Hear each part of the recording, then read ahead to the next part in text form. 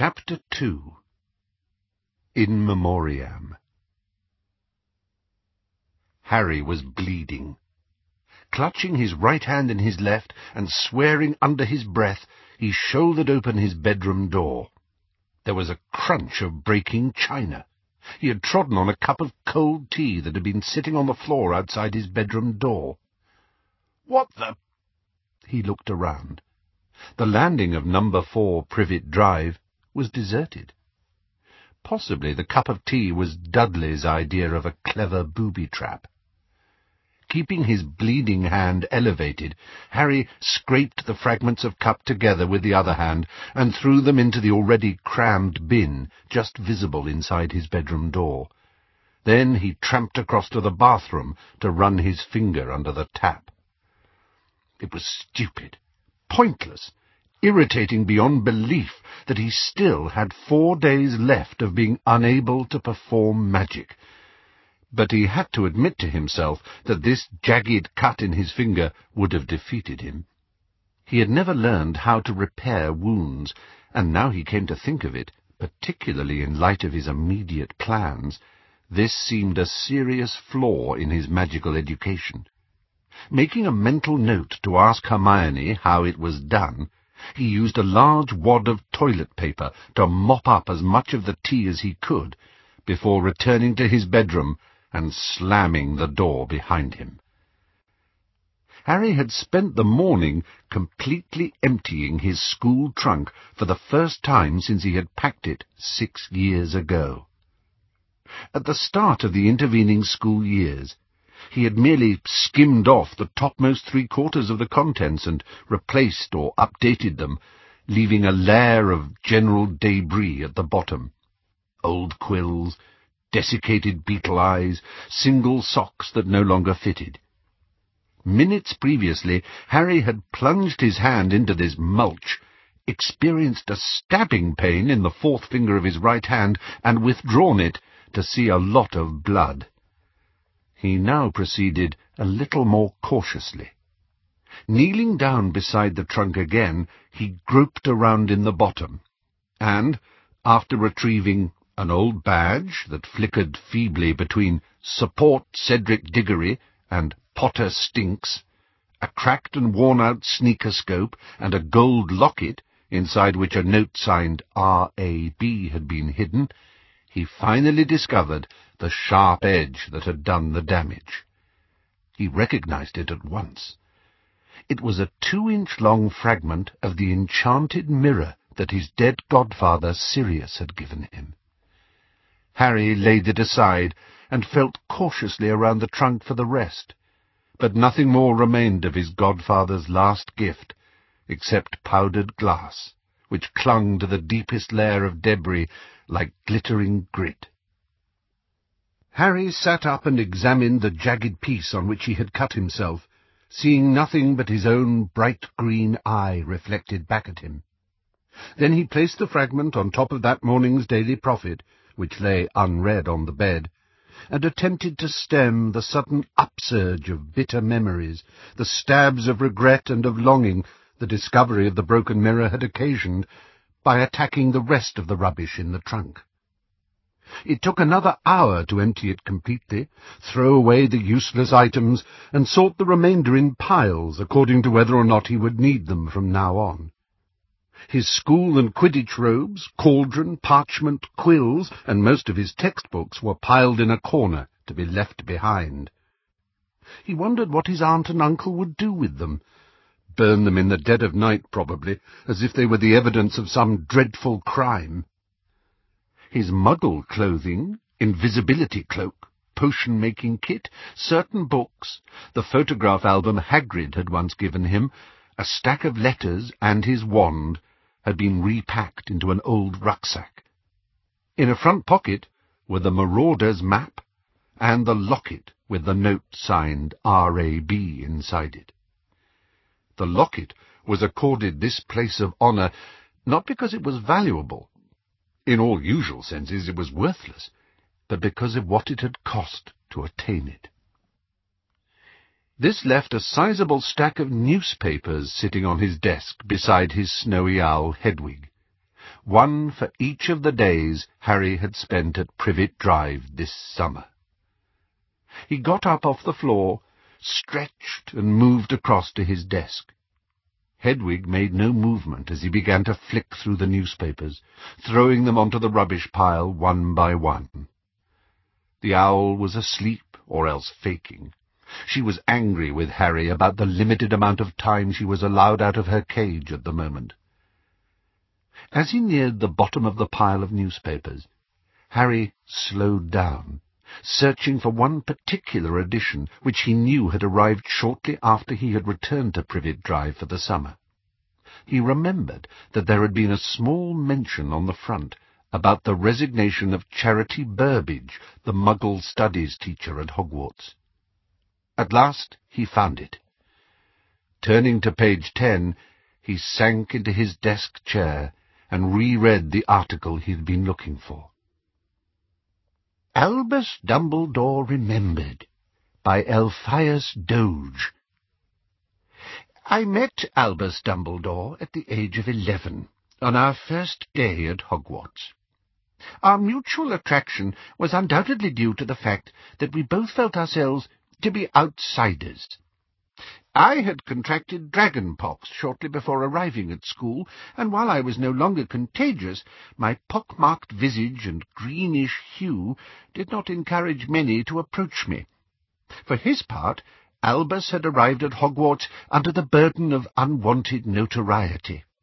Scarcely a year previously, his father, Percival, had been convicted of a savage and well-publicized attack upon 3 young Muggles. Albus never attempted to deny that his father, who was to die in Azkaban, had committed this crime. On the contrary, when I plucked up courage to ask him, he assured me that he knew his father to be guilty. Beyond that, Dumbledore refused to speak of the sad business, though many attempted to make him do so. Some, indeed, were disposed to praise his father's action and assumed that Albus, too, was a Muggle-hater. They could not have been more mistaken. As anybody who knew Albus would attest, he never revealed the remotest anti-Muggle tendency. Indeed, his determined support for Muggle rights gained him many enemies in subsequent years. In a matter of months, however, Albus's own fame had begun to eclipse that of his father. By the end of his first year, he would never again be known as the son of a Muggle-hater, but as nothing more or less than the most brilliant student ever seen at the school. Those of us who were privileged to be his friends benefited from his example, not to mention his help and encouragement, with which he was always generous. He confessed to me, in later life, that he knew even then that his greatest pleasure lay in teaching. He not only won every prize of note that the school offered, he was soon in regular correspondence with the most notable magical names of the day, including Nicholas Flamel, the celebrated alchemist, Bathilda Bagshot, the noted historian, and Adalbert Waffling, the magical theoretician. Several of his papers found their way into learned publications, such as Transfiguration Today, Challenges in Charming, and The Practical Potioneer. Dumbledore's future career seemed likely to be meteoric, and the only question that remained was when he would become Minister for Magic. Though it was often predicted in later years that he was on the point of taking the job, however, he never had ministerial ambitions. 3 years after we had started at Hogwarts, Albus's brother, Aberforth, arrived at school. They were not alike. Aberforth was never bookish, and unlike Albus, preferred to settle arguments by duelling rather than through reasoned discussion. However, it is quite wrong to suggest, as some have, that the brothers were not friends. They rubbed along as comfortably as 2 such different boys could do. In fairness to Aberforth, it must be admitted that living in Albus's shadow cannot have been an altogether comfortable experience. being continually outshone was an occupational hazard of being his friend, and cannot have been any more pleasurable as a brother. When Albus and I left Hogwarts, we intended to take the then traditional tour of the world together, visiting and observing foreign wizards before pursuing our separate careers. However, tragedy intervened. On the very eve of our trip, Albus's mother, Kendra, died, leaving Albus the head and sole breadwinner of the family. I postponed my departure long enough to pay my respects at Kendra's funeral, then left for what was now to be a solitary journey. With a younger brother and sister to care for, and little gold left to them, there could no longer be any question of Albus accompanying me. That was the period of our lives when we had least contact. I wrote to Albus, describing, perhaps insensitively, the wonders of my journey, from narrow escapes from chimeras in Greece to the experiments of the Egyptian alchemists. His letters told me little of his day-to-day life, which I guessed to be frustratingly dull for such a brilliant wizard.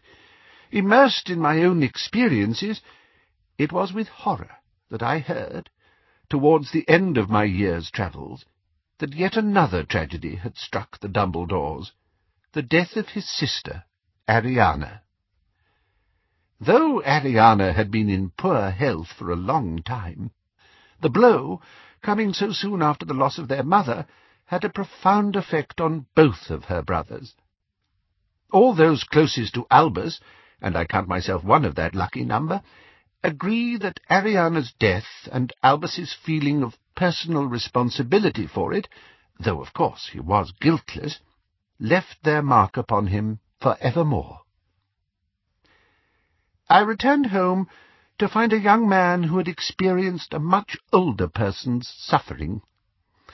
Albus was more reserved than before, and much less light-hearted. To add to his misery, the loss of Ariana had led not to a renewed closeness between Albus and Aberforth, but to an estrangement. In time this would lift. In later years they re-established, if not a close relationship, then certainly a cordial one. However, he rarely spoke of his parents or of Ariana from then on, and his friends learned not to mention them. Other quills will describe the triumphs of the following years.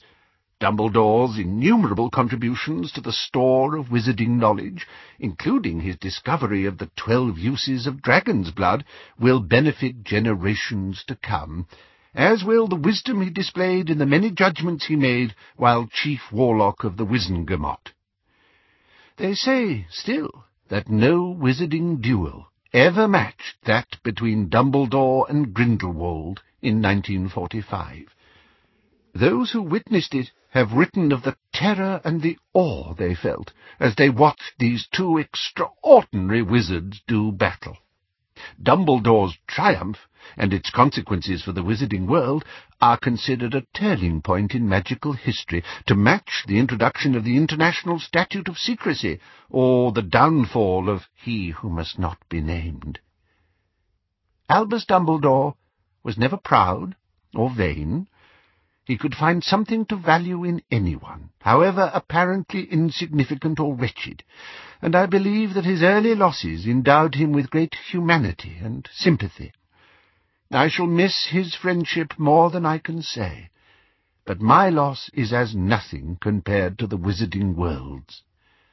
That he was the most inspiring and the best loved of all Hogwarts headmasters cannot be in question. He died as he lived, working always for the greater good, and to his last hour as willing to stretch out a hand to a small boy with dragonpox as he was on the day that I met him. Harry finished reading, but continued to gaze at the picture accompanying the obituary. Dumbledore was wearing his familiar, kindly smile, but as he peered over the top of his half-moon spectacles, he gave the impression, even in newsprint, of X-raying Harry, whose sadness mingled with a sense of humiliation. He had thought he knew Dumbledore quite well, but ever since reading this obituary he had been forced to recognize that he had barely known him at all. Never once had he imagined Dumbledore's childhood or youth. It was as though he had sprung into being as Harry had known him, venerable and silver-haired and old. The idea of a teenage Dumbledore was simply odd, like trying to imagine a stupid Hermione or a friendly blast-ended Scroot. He had never thought to ask Dumbledore about his past. No doubt it would have felt strange, impertinent even, that after all it had been common knowledge that Dumbledore had taken part in that legendary duel with Grindelwald, and Harry had not thought to ask Dumbledore what that had been like, nor about any of his other famous achievements. No, they had always discussed Harry, Harry's past, Harry's future, Harry's plans, and it seemed to Harry now, despite the fact that his future was so dangerous and so uncertain, that he had missed irreplaceable opportunities when he had failed to ask Dumbledore more about himself, even though the only personal question he had ever asked his headmaster was also the only one he suspected that Dumbledore had not answered honestly. "What do you see when you look in the mirror?" "I see myself holding a pair of thick woolen socks." After several minutes' thought, Harry tore the obituary out of the Prophet, folded it carefully, and tucked it inside the first volume of Practical Defensive Magic and its Use Against the Dark Arts. Then he threw the rest of the newspaper onto the rubbish pile and turned to face the room. It was much tidier. The only things left out of place were today's Daily Prophet, still lying on the bed, and, on top of it, the piece of broken mirror. Harry moved across the room, slid the mirror fragment off today's Prophet, and unfolded the newspaper. He had merely glanced at the headline when he had taken the rolled-up paper from the delivery owl early that morning and thrown it aside, after noting that it said nothing about Voldemort. Harry was sure that the Ministry was leaning on the Prophet to suppress news about Voldemort. It was only now, therefore, that he saw what he had missed. Across the bottom half of the front page, a smaller headline was set over a picture of Dumbledore, striding along looking harried. "Dumbledore, the truth at last?" Coming next week, the shocking story of the flawed genius considered by many to be the greatest wizard of his generation. Stripping away the popular image of serene, silver-bearded wisdom, Rita Skeeter reveals the disturbed childhood, the lawless youth, the lifelong feuds, and the guilty secrets that Dumbledore carried to his grave. Why was the man tipped to be Minister for Magic content to remain a mere headmaster? What was the real purpose of the secret organization known as the Order of the Phoenix? How did Dumbledore really meet his end? The answers to these and many more questions are explored in the explosive new biography, The Life and Lies of Albus Dumbledore, by Rita Skeeter, exclusively interviewed by Betty Braithwaite, page 13 inside. Harry ripped open the paper and found page 13. The article was topped with a picture showing another familiar face, a woman wearing jewelled glasses with elaborately curled blonde hair, her teeth bared in what was clearly supposed to be a winning smile, wiggling her fingers up at him. Doing his best to ignore this nauseating image, Harry read on. "In person, Rita Skeeter is much warmer and softer than her famously ferocious quill portraits might suggest. Greeting me in the hallway of her cosy home, she leads me straight into the kitchen for a cup of tea, a slice of pound cake, and, it goes without saying, a steaming vat of freshest gossip. Well, of course, Dumbledore is a biographer's dream," says Skeeter. "Such a long, full life. I'm sure my book will be the first of very, very many." Skeeter was certainly quick off the mark. Her 900-page book was completed a mere 4 weeks after Dumbledore's mysterious death in June. I asked her how she managed this super-fast feat. "Oh, when you've been a journalist as long as I have, working to a deadline is second nature. I knew that the wizarding world was clamouring for the full story, and I wanted to be the first to meet that need." I mention the recent, widely publicised remarks of Elphias Doge, special adviser to the Wizengamot and long-standing friend of Albus Dumbledore's, that Skeeter's book contains less fact than a chocolate frog card. Skeeter throws back her head and laughs. "Darling Dodgy! I remember interviewing him a few years back about merpeople rights. Bless him. Completely gaga. Seemed to think we were sitting at the bottom of Lake Windermere. Kept telling me to watch out for trout."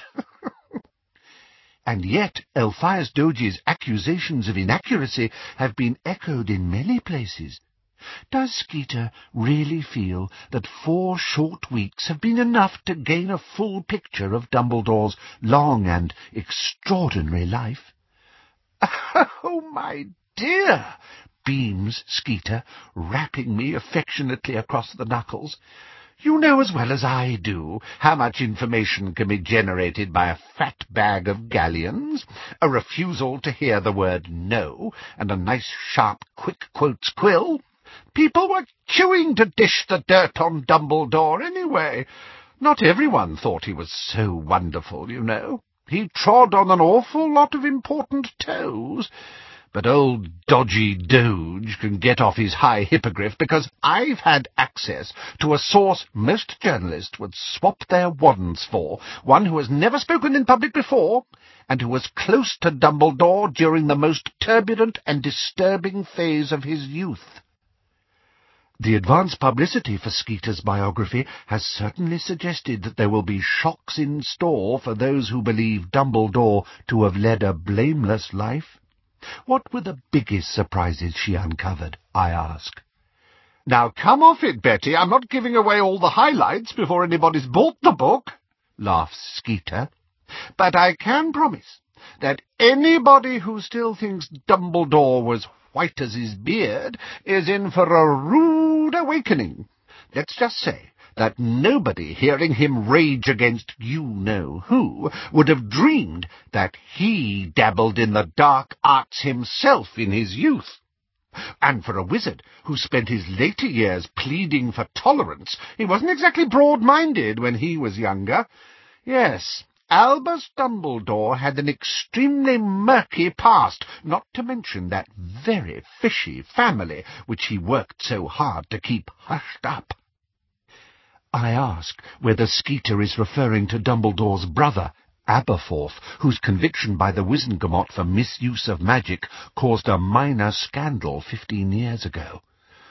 "Oh, Aberforth is just the tip of the dung heap," laughs Skeeter.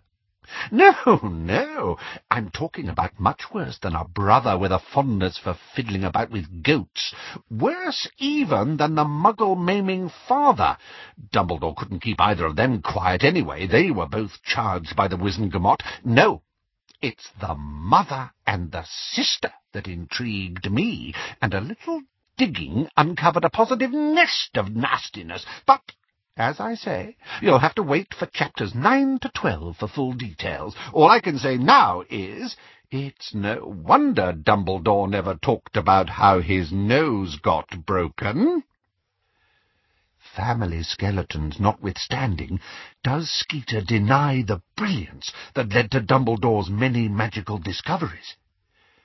He had brains, she concedes, although many now question whether he could really take full credit for all of his supposed achievements. As I reveal in Chapter 16, Ivor Dillonsby claims he had already discovered 8 uses of dragon's blood when Dumbledore borrowed his papers. But the importance of some of Dumbledore's achievements cannot, I venture, be denied. What of his famous defeat of Grindelwald? Oh, now, I'm glad you mentioned Grindelwald. says Skeeter with a tantalizing smile. I'm afraid those who go dewy-eyed over Dumbledore's spectacular victory must brace themselves for a bombshell, or perhaps a dung bomb. Very dirty business indeed. All I'll say is, don't be so sure that there really was the spectacular duel of legend. After they've read my book, people may be forced to conclude that Grindelwald simply conjured a white handkerchief from the end of his wand and came quietly. Skeeter refuses to give any more away on this intriguing subject, so we turn instead to the relationship that will undoubtedly fascinate her readers more than any other. Oh, yes, says Skeeter, nodding briskly. I devote an entire chapter to the whole Potter-Dumbledore relationship. It's been called unhealthy, even sinister. Again, your readers will have to buy my book for the whole story, but there is no question that Dumbledore took an unnatural interest in Potter from the word go. Whether that was really in the boy's best interests, well, we'll see. It's certainly an open secret that Potter has had a most troubled adolescence. I ask whether Skeeter is still in touch with Harry Potter, whom she so famously interviewed last year. A breakthrough piece in which Potter spoke exclusively of his conviction that you-know-who had returned. Oh, yes, we've developed a close bond, says Skeeter. Poor Potter has few real friends, and we met at one of the most testing moments of his life, the Tri-Wizard tournament. I am probably one of the only people alive who can say that they know the real Harry Potter. Which leads us neatly to the many rumours still circulating about Dumbledore's final hours. Does Skeeter believe that Potter was there when Dumbledore died? Well, I don't want to say too much. It's all in the book. But eyewitnesses inside Hogwarts Castle saw Potter running away from the scene moments after Dumbledore fell, jumped, or was pushed. Potter later gave evidence against Severus Snape, a man against whom he has a notorious grudge. Is everything as it seems? That is for the wizarding community to decide, once they've read my book. On that intriguing note, I take my leave. There can be no doubt that Skeeter has quilled an instant bestseller. Dumbledore's legions of admirers, meanwhile, may well be trembling at what is soon to emerge about their hero. Harry reached the bottom of the article, but continued to stare blankly at the page. Revulsion and fury rose in him like vomit. He balled up the newspaper and threw it with all his force at the wall, where it joined the rest of the rubbish heaped around his overflowing bin. He began to stride blindly around the room, opening empty drawers and picking up books only to replace them on the same piles, barely conscious of what he was doing, as random phrases from Rita's article echoed in his head. An entire chapter to the whole Potter-Dumbledore relationship. It's been called unhealthy, even sinister. He dabbled in the dark arts himself in his youth.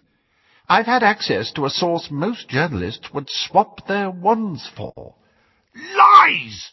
Harry bellowed, and through the window he saw the next-door neighbour, who had paused to restart his lawnmower, look up nervously. Harry sat down hard on the bed. The broken bit of mirror danced away from him. He picked it up and turned it over in his fingers, thinking of Dumbledore and the lies with which Rita Skeeter was defaming him. A flash of brightest blue. Harry froze, his cut finger slipping on the jagged edge of the mirror again. He had imagined it. He must have done. He glanced over his shoulder, but the wall was a sickly peach colour of Aunt Petunia's choosing. There was nothing blue there for the mirror to reflect. He peered into the mirror fragment again, and saw nothing but his own bright green eye looking back at him. He had imagined it. There was no other explanation. Imagined it, because he had been thinking of his dead headmaster. If anything was certain, it was that the bright blue eyes of Albus Dumbledore would never pierce him again.